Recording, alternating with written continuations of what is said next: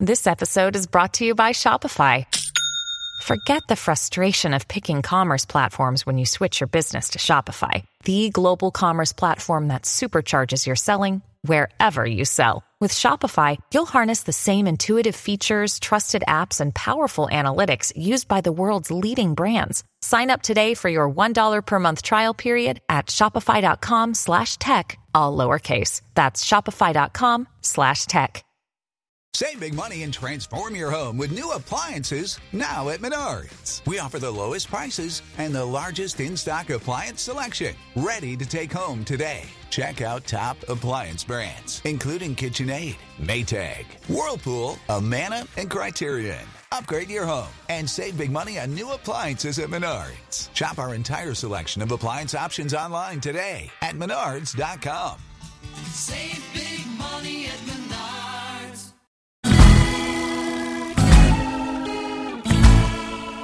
Hello and welcome to the House of Cards edition of Slate Money, your weekly guide to the business and finance news of the week.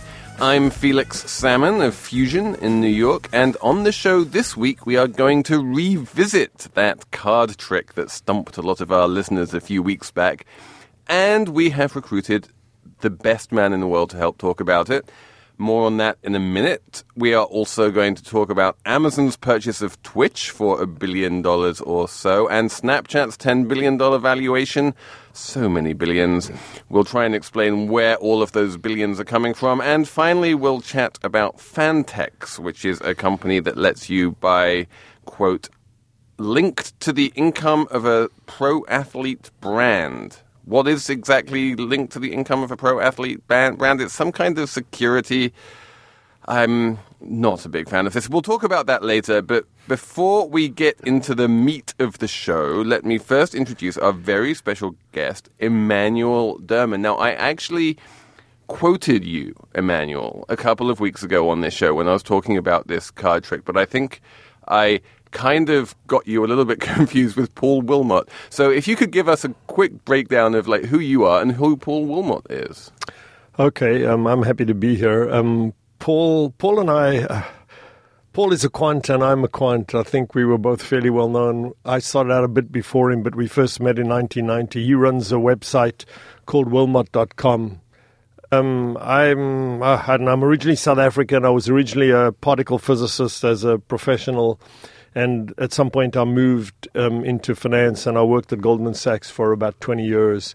And now I teach at Columbia. I run a financial engineering program. And I wrote a book called My Life as a Quant and Models Behaving Badly, the latter about the financial crisis. Models Behaving Badly, by the way, is, well, both books are wonderful books. And we also, as ever, have with us Cathy O'Neil, the head of the lead program for data journalism at Columbia University, also kind of a colleague of Emmanuel's. Absolutely. In fact, Emmanuel came and spoke to my students earlier this summer. And both of you have appeared on the seminar that I have at Columbia, so this is very incestuous. It's a highly incestuous edition of Slate Money here. And then the odd man out who has never been to Emmanuel Derman's seminar at Columbia is Jordan Weissman, Slate's Moneybox columnist. Yeah, I'm adding a little bit of diversity to the But we are going to go straight into this card trick. Now, I explained it one way 2 weeks ago, but I've completely forgotten how I explained it. So Cathy is going to give us the original, canonical Paul Wilmot version of this card trick and explain what's going on here. Okay. You are in the audience at a small, intimate theater watching a magic show. The magician hands a pack of cards to a random member of the audience, asks him to check that it's an ordinary pack, and would he please give it a shuffle. The magician turns to another member of the audience and asks her to name a card at random. Ace of Hearts, she says. The magician covers his eyes, reaches out to the pack of cards, and after some fumbling around, he pulls out a card. The question to you is, what is the probability of the card being the Ace of Hearts? So we talked a little bit about this a couple of weeks ago, and we got some letters. One of them told us that after 3/2 log to the base 2 brackets n shuffles, where n is the number of cards, it would be completely reasonable to assume that the cards are randomly distributed and that the probability of any given card being the Ace of Hearts is 1 in 52, and that therefore, for a deck of 52 cards, 3/2 2 log to the base 2 of 52 is roughly 8.55. So as long as there were 9 shuffles, 1 in 52 would be the right answer. This is kind of idiot savant stuff. And kind of my favorite one was the one which said this: skipping the external and then the word dressing in scare quotes, there's problem stipulated drawing a single card twice with replacement from an ordinary bridge deck and blah, blah, blah, blah, blah. And then goes on to say, unless he is implying that the magician / poser of this problem is up to some trickery in the way that he manipulates the cards, I would suggest that indeed 1 in 52 is the correct answer. My explanation follows, and then a long explanation of why. Anyway, Emmanuel, talk to us a little bit about this card trick. I read what Paul wrote that you sent me, and I think he's trying to make a fairly simple point, and that is that people get, and I agree with him, that people get carried away too much by thinking in the abstract and very conventionally about mathematics and not paying attention to the real world. And so they start calculating, actually, the probability is 1 in 52 if you really believe it's a random thing. But Paul's point is that there's a lot else going on in the world besides a random draw over here. The magician has a strategy. The magician's trying to achieve some effect. And so you're naive if you think it's 1 over 52. Let me just, as somebody who got totally trapped by this puzzle myself, because if you guys remember, those of you who listened to this show 2 weeks ago, Jordan immediately laughed, and I was like, and then I felt a little bad for him. I laughed, and then you gave me a look, and I was like, did I miss something? Well, here's the thing. I'm going to go with what Emmanuel said. Like, there's basically, when you're trained in mathematics, which I am, since I have a PhD in mathematics, you have certain triggers. And like you get triggered by this concept of you have a mathematical question that has a well-defined answer, and you live in that little finite world, and that finite world had like a random card draw, and as soon as you live in that world, you're like 1 over 52 because it's random. But then you're like, actually, my thought process was, after that I said, well, actually, it's a magician, so it's closer to 1, but it's not actually equal to 1 because no magician is perfect. And plus, I wasn't exactly sure what the goal of this magic trick was.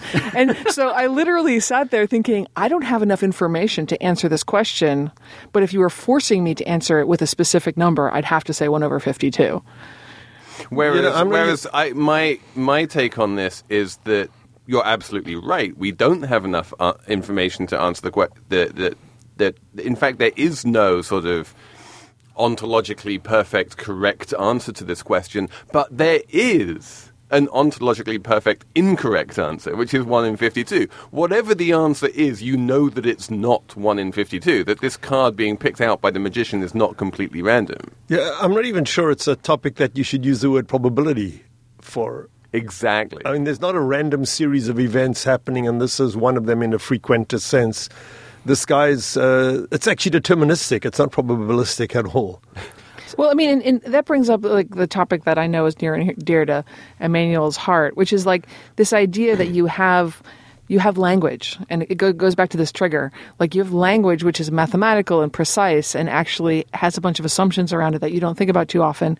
And then when you place it into the real world, you get people convinced that what you're saying is accurate and true and objective. Yeah, I wanted to ask Emmanuel, I'm curious where you observe kind of real-world versions of this fallacy happening, or people falling into this sort of the magician's trap. Well, one great example is magic tricks, actually. Yeah. One of the reasons why these magic tricks work as magic tricks is because when you do things like shuffling cards, you place the audience into that probabilistic mindset. The whole point of a shuffled pack of cards is that it is supposedly random, and you get people thinking that it's random, and then when something happens which is clearly non-random, they're surprised and delighted, and that's what magic is all about.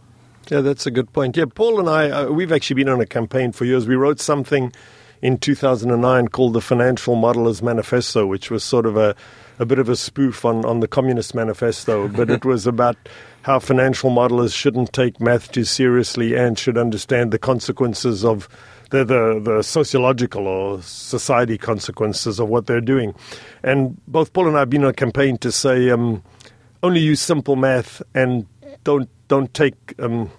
people in finance have this tendency to sort of take the the syntax of mathematics, and because something's quoted mathematically, regarded as being incredibly precise, and that works in physics or in a lot of pure mathematical areas where math actually means something real, and then they transpose that language over to finance or to sociology or psychology and use the same mathematics, but it doesn't have the same precision at all. Yeah. Well, I wrote an article about something called the Gaussian copula function back in 2009. Famous and article. It was the headline of the story was the formula that destroyed Wall Street, which may have been a tiny bit of hyperbole. Oh, but by internet standards. By that's internet tame. standards. Come on, that's but- pre-BI era. So. But the whole point of the article was that you had a whole bunch of quants who were plugging, a short range of historical CDS data into a model and coming and pricing bonds as, using the model to price securities, even though this was a really bad way of pricing securities and it wound up having disastrous consequences. Another one of your co-authors, to answer your question, Jordan, another one of Emmanuel's co-authors is Nassim Taleb. and Only one joint paper together. Wow, which read like two separate papers shuffled together. That got so defensive so fast. but Nassim has many good points, actually, in amidst some of the other stuff. And he tried to answer your question, Jordan. It's like, where can you use mathematics in the real world to help you understand the real world? And his answer is in a casino, basically. There's a couple of highly artificial circumstances, like, for instance, a roulette table, where you genuinely can think that what's going on is random. But 99% of the time in the world, it's actually very, very dangerous to use this kind of modeling. Yeah, Nassim actually once pointed out to me, along the lines of what you're saying, a paper by the late statistician from Berkeley. I think his name is David or Daniel Friedman. And it's called something like, what is the probability of a 6.2 Richter scale earthquake in the Bay Area over the next 10 years? And the guy teases apart the whole notion of probability and shows that it's not statistical at all. They're models of plate tectonics and lava flow, and there's actually nothing statistical about it at all. But people quote the answer as a probability, but he's a statistician. He points out it's an inappropriate use of the word.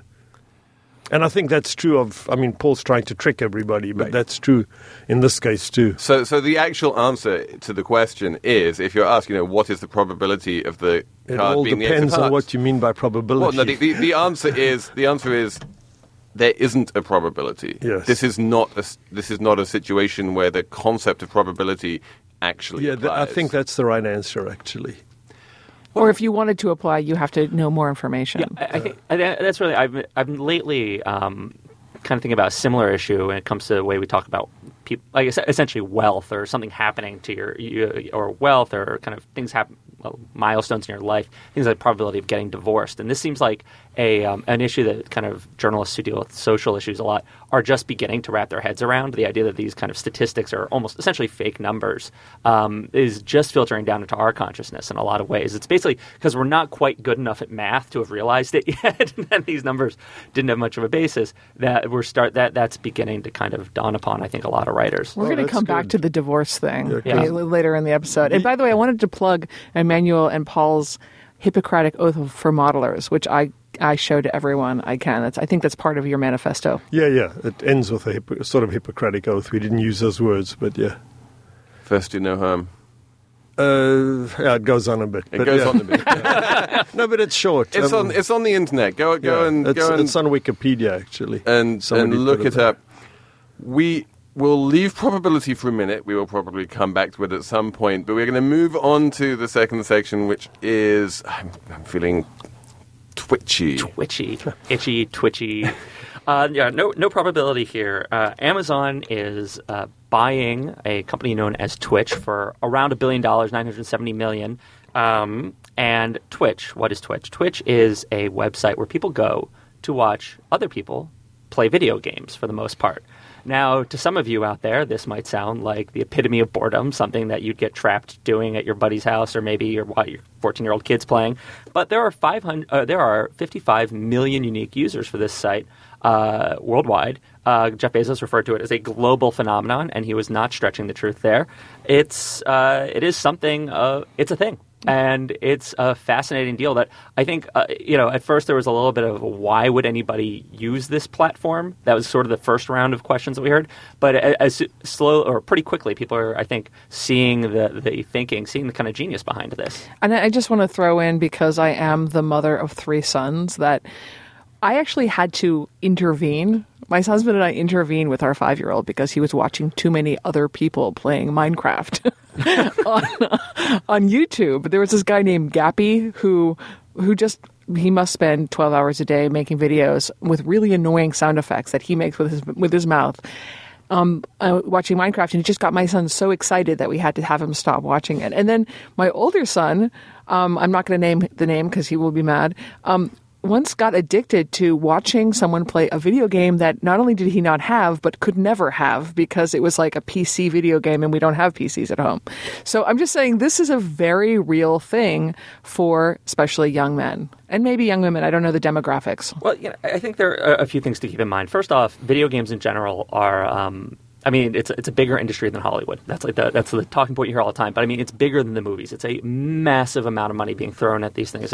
It's a big business. And I spent a little time watching Twitch. I have been watching it, and it's useful to think of it less as just a place people go to watch other people play games than sort of the beginnings of an internet video game network. In a way, that's one potential interpretation. You can go and watch, video game tournaments with almost soccer-style commentary or maybe WWE-style commentary.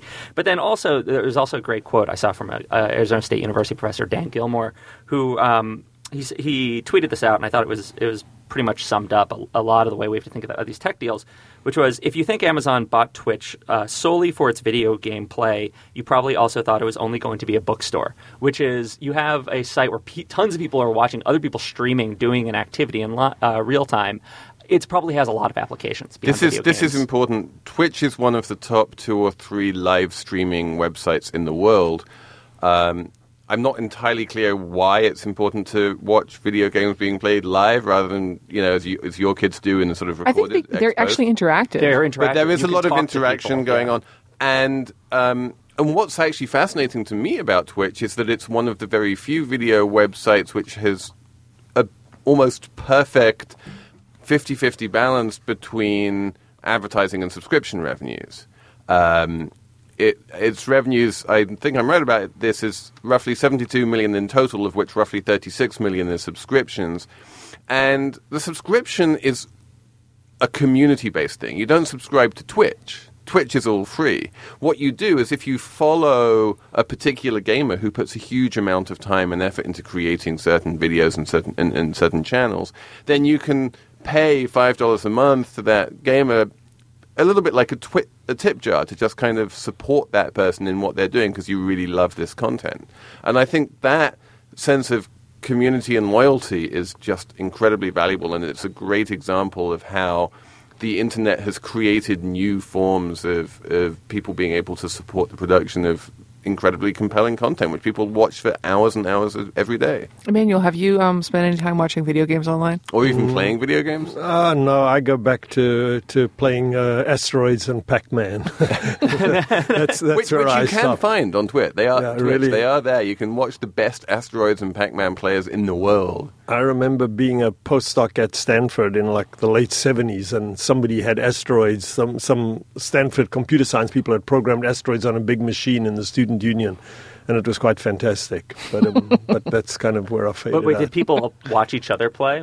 You watched other people play. Yeah, it was fantastic. And you played, and you could actually link up 2 machines together and play against people. It was very sophisticated, although the graphics weren't. So now, I'm going to finish off this discussion by asking Jordan a slightly weird question, which is if you have 10 Twitches put together, because we all agree that Twitch is a major global phenomenon with impressive revenues and has really tapped into a global community.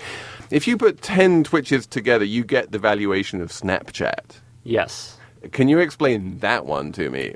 I can. Can I do it? The answer is 1 in 52. Snapchat is 10 billion. Is that what it is? Kleiner Perkins just invested $20 million in Snapchat at a valuation of 10 billion. Kathy? Well, here's the thing.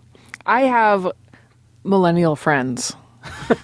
Besides Jordan. Just, I was about to say, you have listeners at home, Kathy turned, craned her neck, looked at me, and just like, aside from you. I mean, I love Jordan too. But here's the thing. Like, everyone thinks Snapchat is you send dirty pictures. And I thought that too. So I would always, when someone said, oh, I just Snapchatted, I was like, well, I didn't see you remove any clothing. What happened? You know?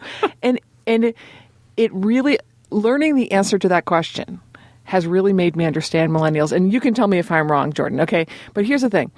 The annoying thing for an old person like myself about millennials is because I'm friends with quite a few of them, you'll say, hey, you want to go out? They'll actually email me saying, I miss you, let's hang out. And I'll say, how about next Thursday? And they'll say, yeah, maybe. And I'm like, whoa, yes or no? I have 3 kids. You know, I don't have time to like get canceled on Thursday afternoon. So yes or no? And they're like, yeah, maybe, probably, you know. And that kind of reluctance to make plans really annoys me. But what I realize, and this is through Snapchat, is that it is combined with an understanding with other people who are millennials that you also are reluctant to force other people to make decisions. So going back to the question of why did you Snapchat without showing naked pictures of yourself, the answer was, oh, I just wanted him to know something and invite him, but he doesn't have to come. And because it's Snapchat, it's not like he just saw it, and if he doesn't want to come join us, then he doesn't have to because it's just Snapchat. Yeah, it's like a lower level. It's you sort of rank levels of formality and communication, and I think Snapchat is ranked somewhere below text messaging and formality. It's sort of like just a hey, it's all, and then below Snapchat's yo. It's like literally so evanescent that there's like no responsibility attached to it, and people like that. So I want to say, I think 80s babies took a little bit more time to kind of get their heads wrapped around Snapchat than even the 90s babies. Like there's even a little bit of a millennial divide here. I mean, the CEO is 24 years old, to give you a sense of he's kind of on that cusp. But when I first saw it, I also thought it was essentially for sending dirty pictures. I couldn't think of anything. It was like a sex stap. That was the only thing I could initially picture. But yeah, I do think that it kind of goes to show you that they're just throwing stuff against the wall and trying different forms of communication. Sometimes something does blow up. And now they're experimenting with advertising. They're moving toward, they have, or they're going to. Technically, they are still. I mean, this is the thing which jumped out at me. Yeah. And these valuations, you can put too much stock in them. They all come with these wonderful things called liquidity preferences, which we've talked about in the past, and so you can't really take the valuations at face value.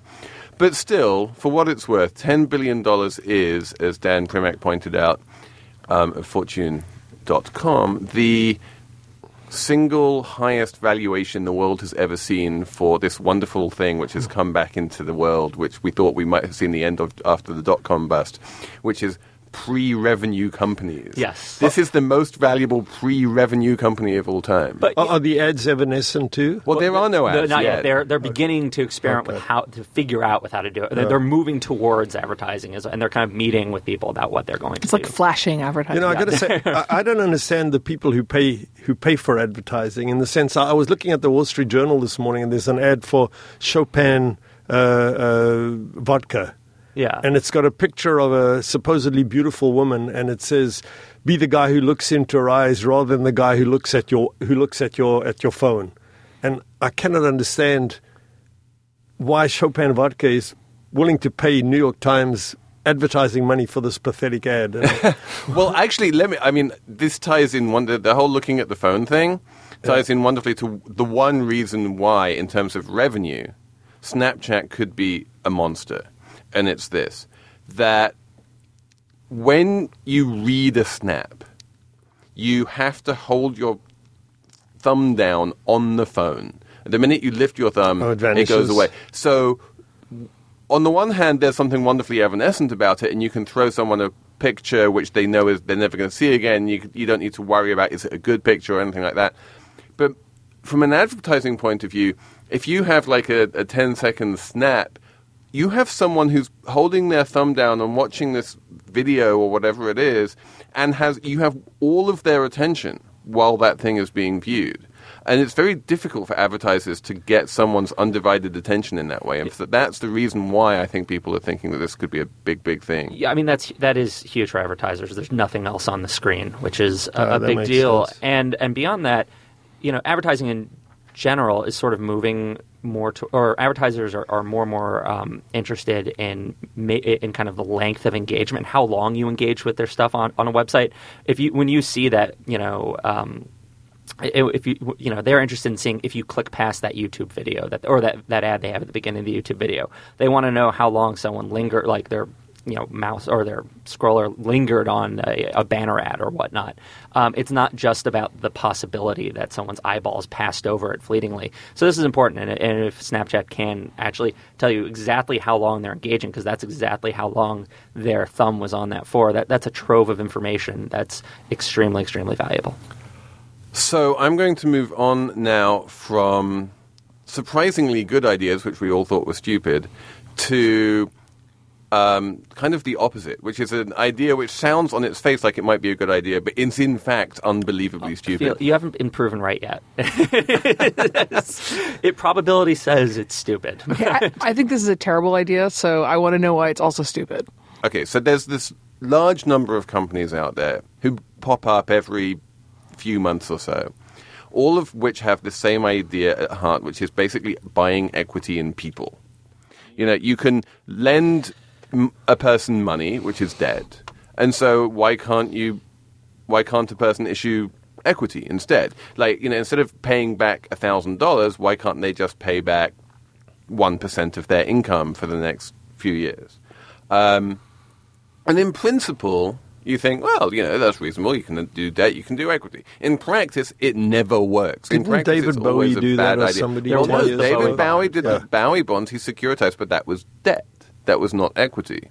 He, he had bonds with coupons, and that was. Might want to explain for. So a Bowie bond was a securitization of future revenues from David Bowie's back catalog.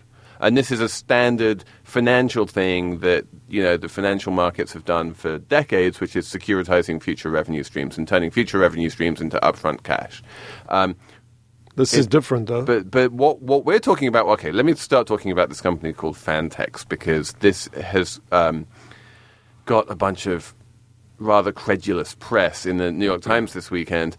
And what Fantex does is it gives athletes... it seems to be football players in the first instance. Arian Foster, for instance, of the Houston Texans.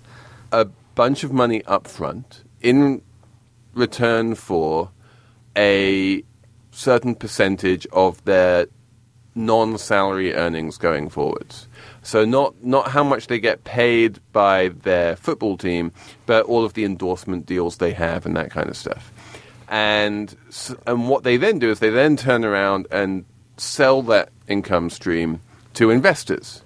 And the idea is that you buy into these athletes in a kind of IPO, and that if the athlete winds up doing well, then the value of that security will rise and you get to make money. And if the athlete winds up not doing well, then it falls and you lose money. And you can speculate on the fortunes of athletes in a market. That's the idea. People have tried this many times. In the very first issue of my former employer, Portfolio magazine, there was a article by Michael Lewis about something called the Jock Exchange, which was trying to do just this. And this was back in 2007. And of course, it never got anywhere. So say why it's a bad idea. Okay, so there are three players in this thing. There's the athlete, there's the investor, and then there's Fantex in the middle. The only person who this is good for, really, is Fantex in the middle. For the player, they get a lump sum of money which they don't really need because they're already earning millions of dollars a year from the clubs, and which, well, let's put that to one side. Maybe it's okay for the player, but I have reasons to believe that it probably isn't. From the investor point of view, it's a disaster. Fantex in particular is an absolute disaster because you're not actually buying this income stream. You don't actually have any rights to this income stream. All you're buying is something called a tracking stock, which, if Fantex feels like it, they can give you some dividends, and if it doesn't feel like it, they don't have to. And you're buying an obligation of Fantex, which is a tiny little startup which will probably fail. And if Fantex fails, you wind up getting nothing. So it's basically a credit risk problem. There's a massive counterparty risk problem here. So, but I mean, let me ask a dumb question, like, because you're right, that does sound really bad. But is there anything preventing from people from having an open exchange, like bet on the future of a given athlete's future? I mean, their career that has nothing to do with the athlete itself. Right. But I was going to ask, how does Fantex intend to pay the dividends? Do they kind of replicate or have some formula for reproducing what the players' endorsements are? Where are they going to get that money from? They have a contract with the player that the player has to give them some percent of their non-salary earnings. And then, as for the dividends, Fantex kind of just says, well, if we feel like it, we will pay on some of that money to the shareholders. And, we might set up an exchange where the shareholders can trade these things, but, that exchange will be owned by us and we'll take a cut out of every trade. Yeah, there are lots of financial reasons to be skeptical of an operation like this, but there are also some good sports reasons. I just want to say, like, the idea of betting on an athlete or even an athlete's non-salary income, it just strikes me as kind of crazy. I mean, a running back, a football running back, can easily have his career just cut short by an injury on the field. It's something goes wrong. You tear an ACL. You get stuck on the turf. Just something. There's almost no predictability to it. At the same time, there's so many off the field issues. Ray Rice a few years ago around the Super Bowl time, is a Baltimore Ravens player, may have seemed like a great investment. Now, I'm sure he had lots of endorsement deals. And now everyone's talking about how he, knocked out his girlfriend in an elevator. He's not such a hot property anymore. And so there's almost no way to analyze it. I mean, it's just it's too unpredictable. I think is what he's saying. There's so much. I think it's a good point. Is massive, and but that's a game. That's a single. You bet on a single game. You can bet on a season, and you're betting on a collection of players. In this, you're betting on the income. If you're betting on a single running back's income, it's just you're talking about a career. I mean, would you bet on a single writer's income? So wait, when you say there's sports reasons why this is a bad idea, it sounds what you're saying is that there's financial reasons, that there's a lot of downside risk. What's the sports reasons why? I'm just saying the nature of an athletic career, just like the fact that they can be cut short. Right. So, they can be cut short by so many unpredictable. But that's true with individual stocks too. I mean, somebody's going to come along and say you should just buy a portfolio of all of these. Right, things. and that's kind of like what teams do. Teams don't bet on individual players as much as possible. They have a roster, and that's why we have different kinds of risks going on in football versus individual sports. But this is also, I mean, when you're marketing this sort of thing, you're marketing to a certain kind of investor who's just like, I really want to invest in my favorite player. Can we just bring it to the one snarky thing I wanted to say, though? Say something. Which is like, because I wanted to immediately generalize this to betting on individual people and their futures. So I was just like, next thing you know, we're going to be able to bet on my next door neighbor and whether they're going to get a divorce, going back to the divorce thing. But then, of course, you can affect that if you, for example, have an affair with your next door neighbor. So anyway, I'm just pointing out that you can just keep going with this and it doesn't end well. So let's try but to maybe avoid... life insurance sounded like that once upon a time too. Well, when life the insurance Scottish people invented when life insurance started, you were buying insurance on other people's lives, and then you could, kill them, and that was a bad deal. And so they actually made that illegal. Although there is a secondary market in insurance policies for people with fatal diseases, and we can talk about that in another episode of Slate Money, because this one has already gone on a bit longer than normal. We do need to do a quick numbers round. How many people in this room have a number? I have a number. We all have a number. That's excellent. Emmanuel, since you're the guest, you get to go first. Okay. Oh, actually, you know what? Let's start with Jordan, because I think Jordan's number is going to be the best number. Actually, it might be. My number is $11,300. Which is how much the Congressional Budget Office expects the U.S. government to spend on each Medicare enrollee by 2019. And this might actually be the most important number in the federal budget right now because it has consistently been falling. It was in 2010. The projection was about $12,700. This is for 2019. Yeah, for 2019 for the same year. For the fixed year. Exactly, for a fixed year. The projection for overall spending, the projection for what we're going to be laying out for Medicare in 2020 has fallen by about 12%. The projection has fallen by about interesting. 12%. The budget wars are in so many ways about our Medicare wars, our health spending wars. And there are this host of reasons for why our spending seems to be, or the rate of increase seems to be slowing, from things having to do with Obamacare to just changes in the way the medical industry works and the way doctors are treating patients. But it's good news, and it's something that everyone... We are bending the cost curve. We are bending the cost as curve. they say. Exactly. Kathy. Well, my number this week is 1/6. 1 out of 6 New Jersey households, renter households, is being evicted. Now, they might not actually get evicted, but there's been a filing for their eviction.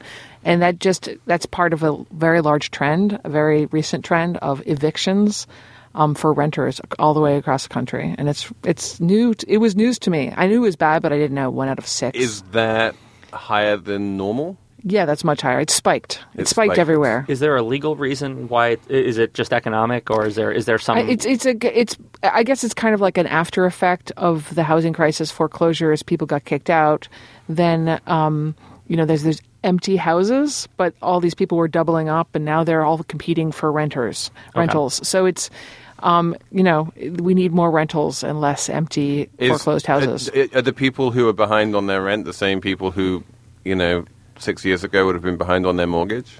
Probably. I mean, I haven't looked into the actual demographics, but it's definitely a situation, a bad situation. It is a scary number. That my number is 10%, and this is actually another good news number. I think a little bit like Kathy, although it might not sound that way at first glance. Would you say like Kathy or unlike Kathy? Unlike Kathy, like Jordan.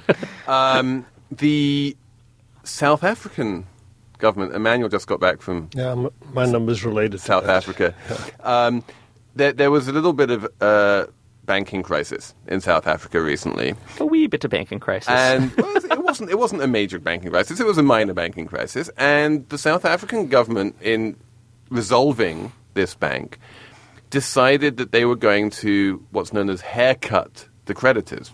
And what that means is that if you lent money to this bank, if you're a creditor of this bank, you got 90% of your money back. There was a 10% haircut. And when European banks got into trouble, when US banks got into trouble, this almost never happened. It was understood that if you haircut creditors, this was going to be the end of the world. And indeed what happened in South Africa is that a bunch of creditors to the bank were these money market funds. And as a result of this haircut, the money market funds wound up breaking the buck. That you didn't actually have $1 per share as money market funds normally do. And again, this is something which the Americans were incredibly eager to avoid when it happened in the US and the reserve fund broke the buck in the wake of the Lehman Brothers disaster. The Treasury immediately stepped in and said, we're going to backstop all of the money market funds because we can't possibly let them break the buck. It's going to be a disaster. And one of the things which makes me very happy about what happened in South Africa is that the bank creditors got haircut and the money market funds broke the buck and the sun rose in the morning and the people who took risks wound up losing a bit of money, not a lot of money, and it worked the way it should work. Yeah, that's terrific. That is exciting. And we didn't need to bail everyone out because, capital markets did their job. Yeah, the number of counterfactual arguments that people bring up against bailouts, in favor of bailouts, about how the end of the world was at hand is kind of amazing. So, Emmanuel, finish us off with your number. Mine isn't a financial number. I did just come back from Cape Town, South Africa, where I was born, and when I left, everybody said the population was a half a million. And now, when you look on Wolfram Alpha or you ask anybody over there how big the population is, they say 3.5 million. And I don't quite understand how it got to be 7 times bigger. It looks bigger, but it doesn't look 7 times bigger. It doesn't look half the size of New York. So I don't know whether they're counting more people or counting a bigger area. So I have are they now counting the townships as opposed to the before? It's very likely, or they're counting Greater Cape Town, but they don't say that, actually. I spent a little time as a reporter in Cape Town, actually, and I remember looking at essentially I was in a house in the middle of Kailicha, and just turn it, which is, I mean, for listeners, it's just imagine an area. It's hard to.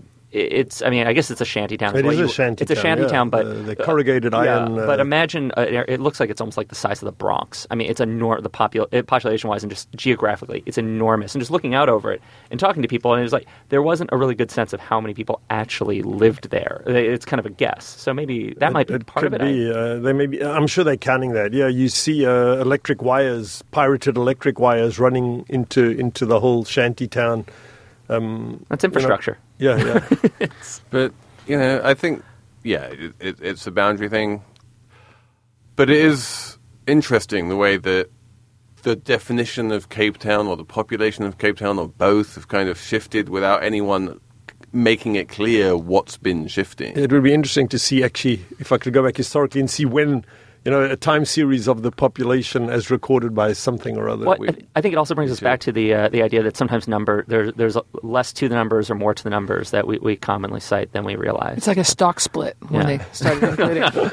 On which note, we will wrap this one up. Another week, another show. Thanks so much for listening to Slate Money, and a very special extra thanks to Emmanuel for joining in today. If you liked the show, please subscribe in the iTunes store and leave us a review to help spread the word. You can find us by searching for Slate Money. And do please keep on writing to us with your comments and complaints and requests. slatemoney@slate.com. We really do appreciate that. The producer for Slate Money is Tracy Samuelson, and today with special help from Andrea Salenzi.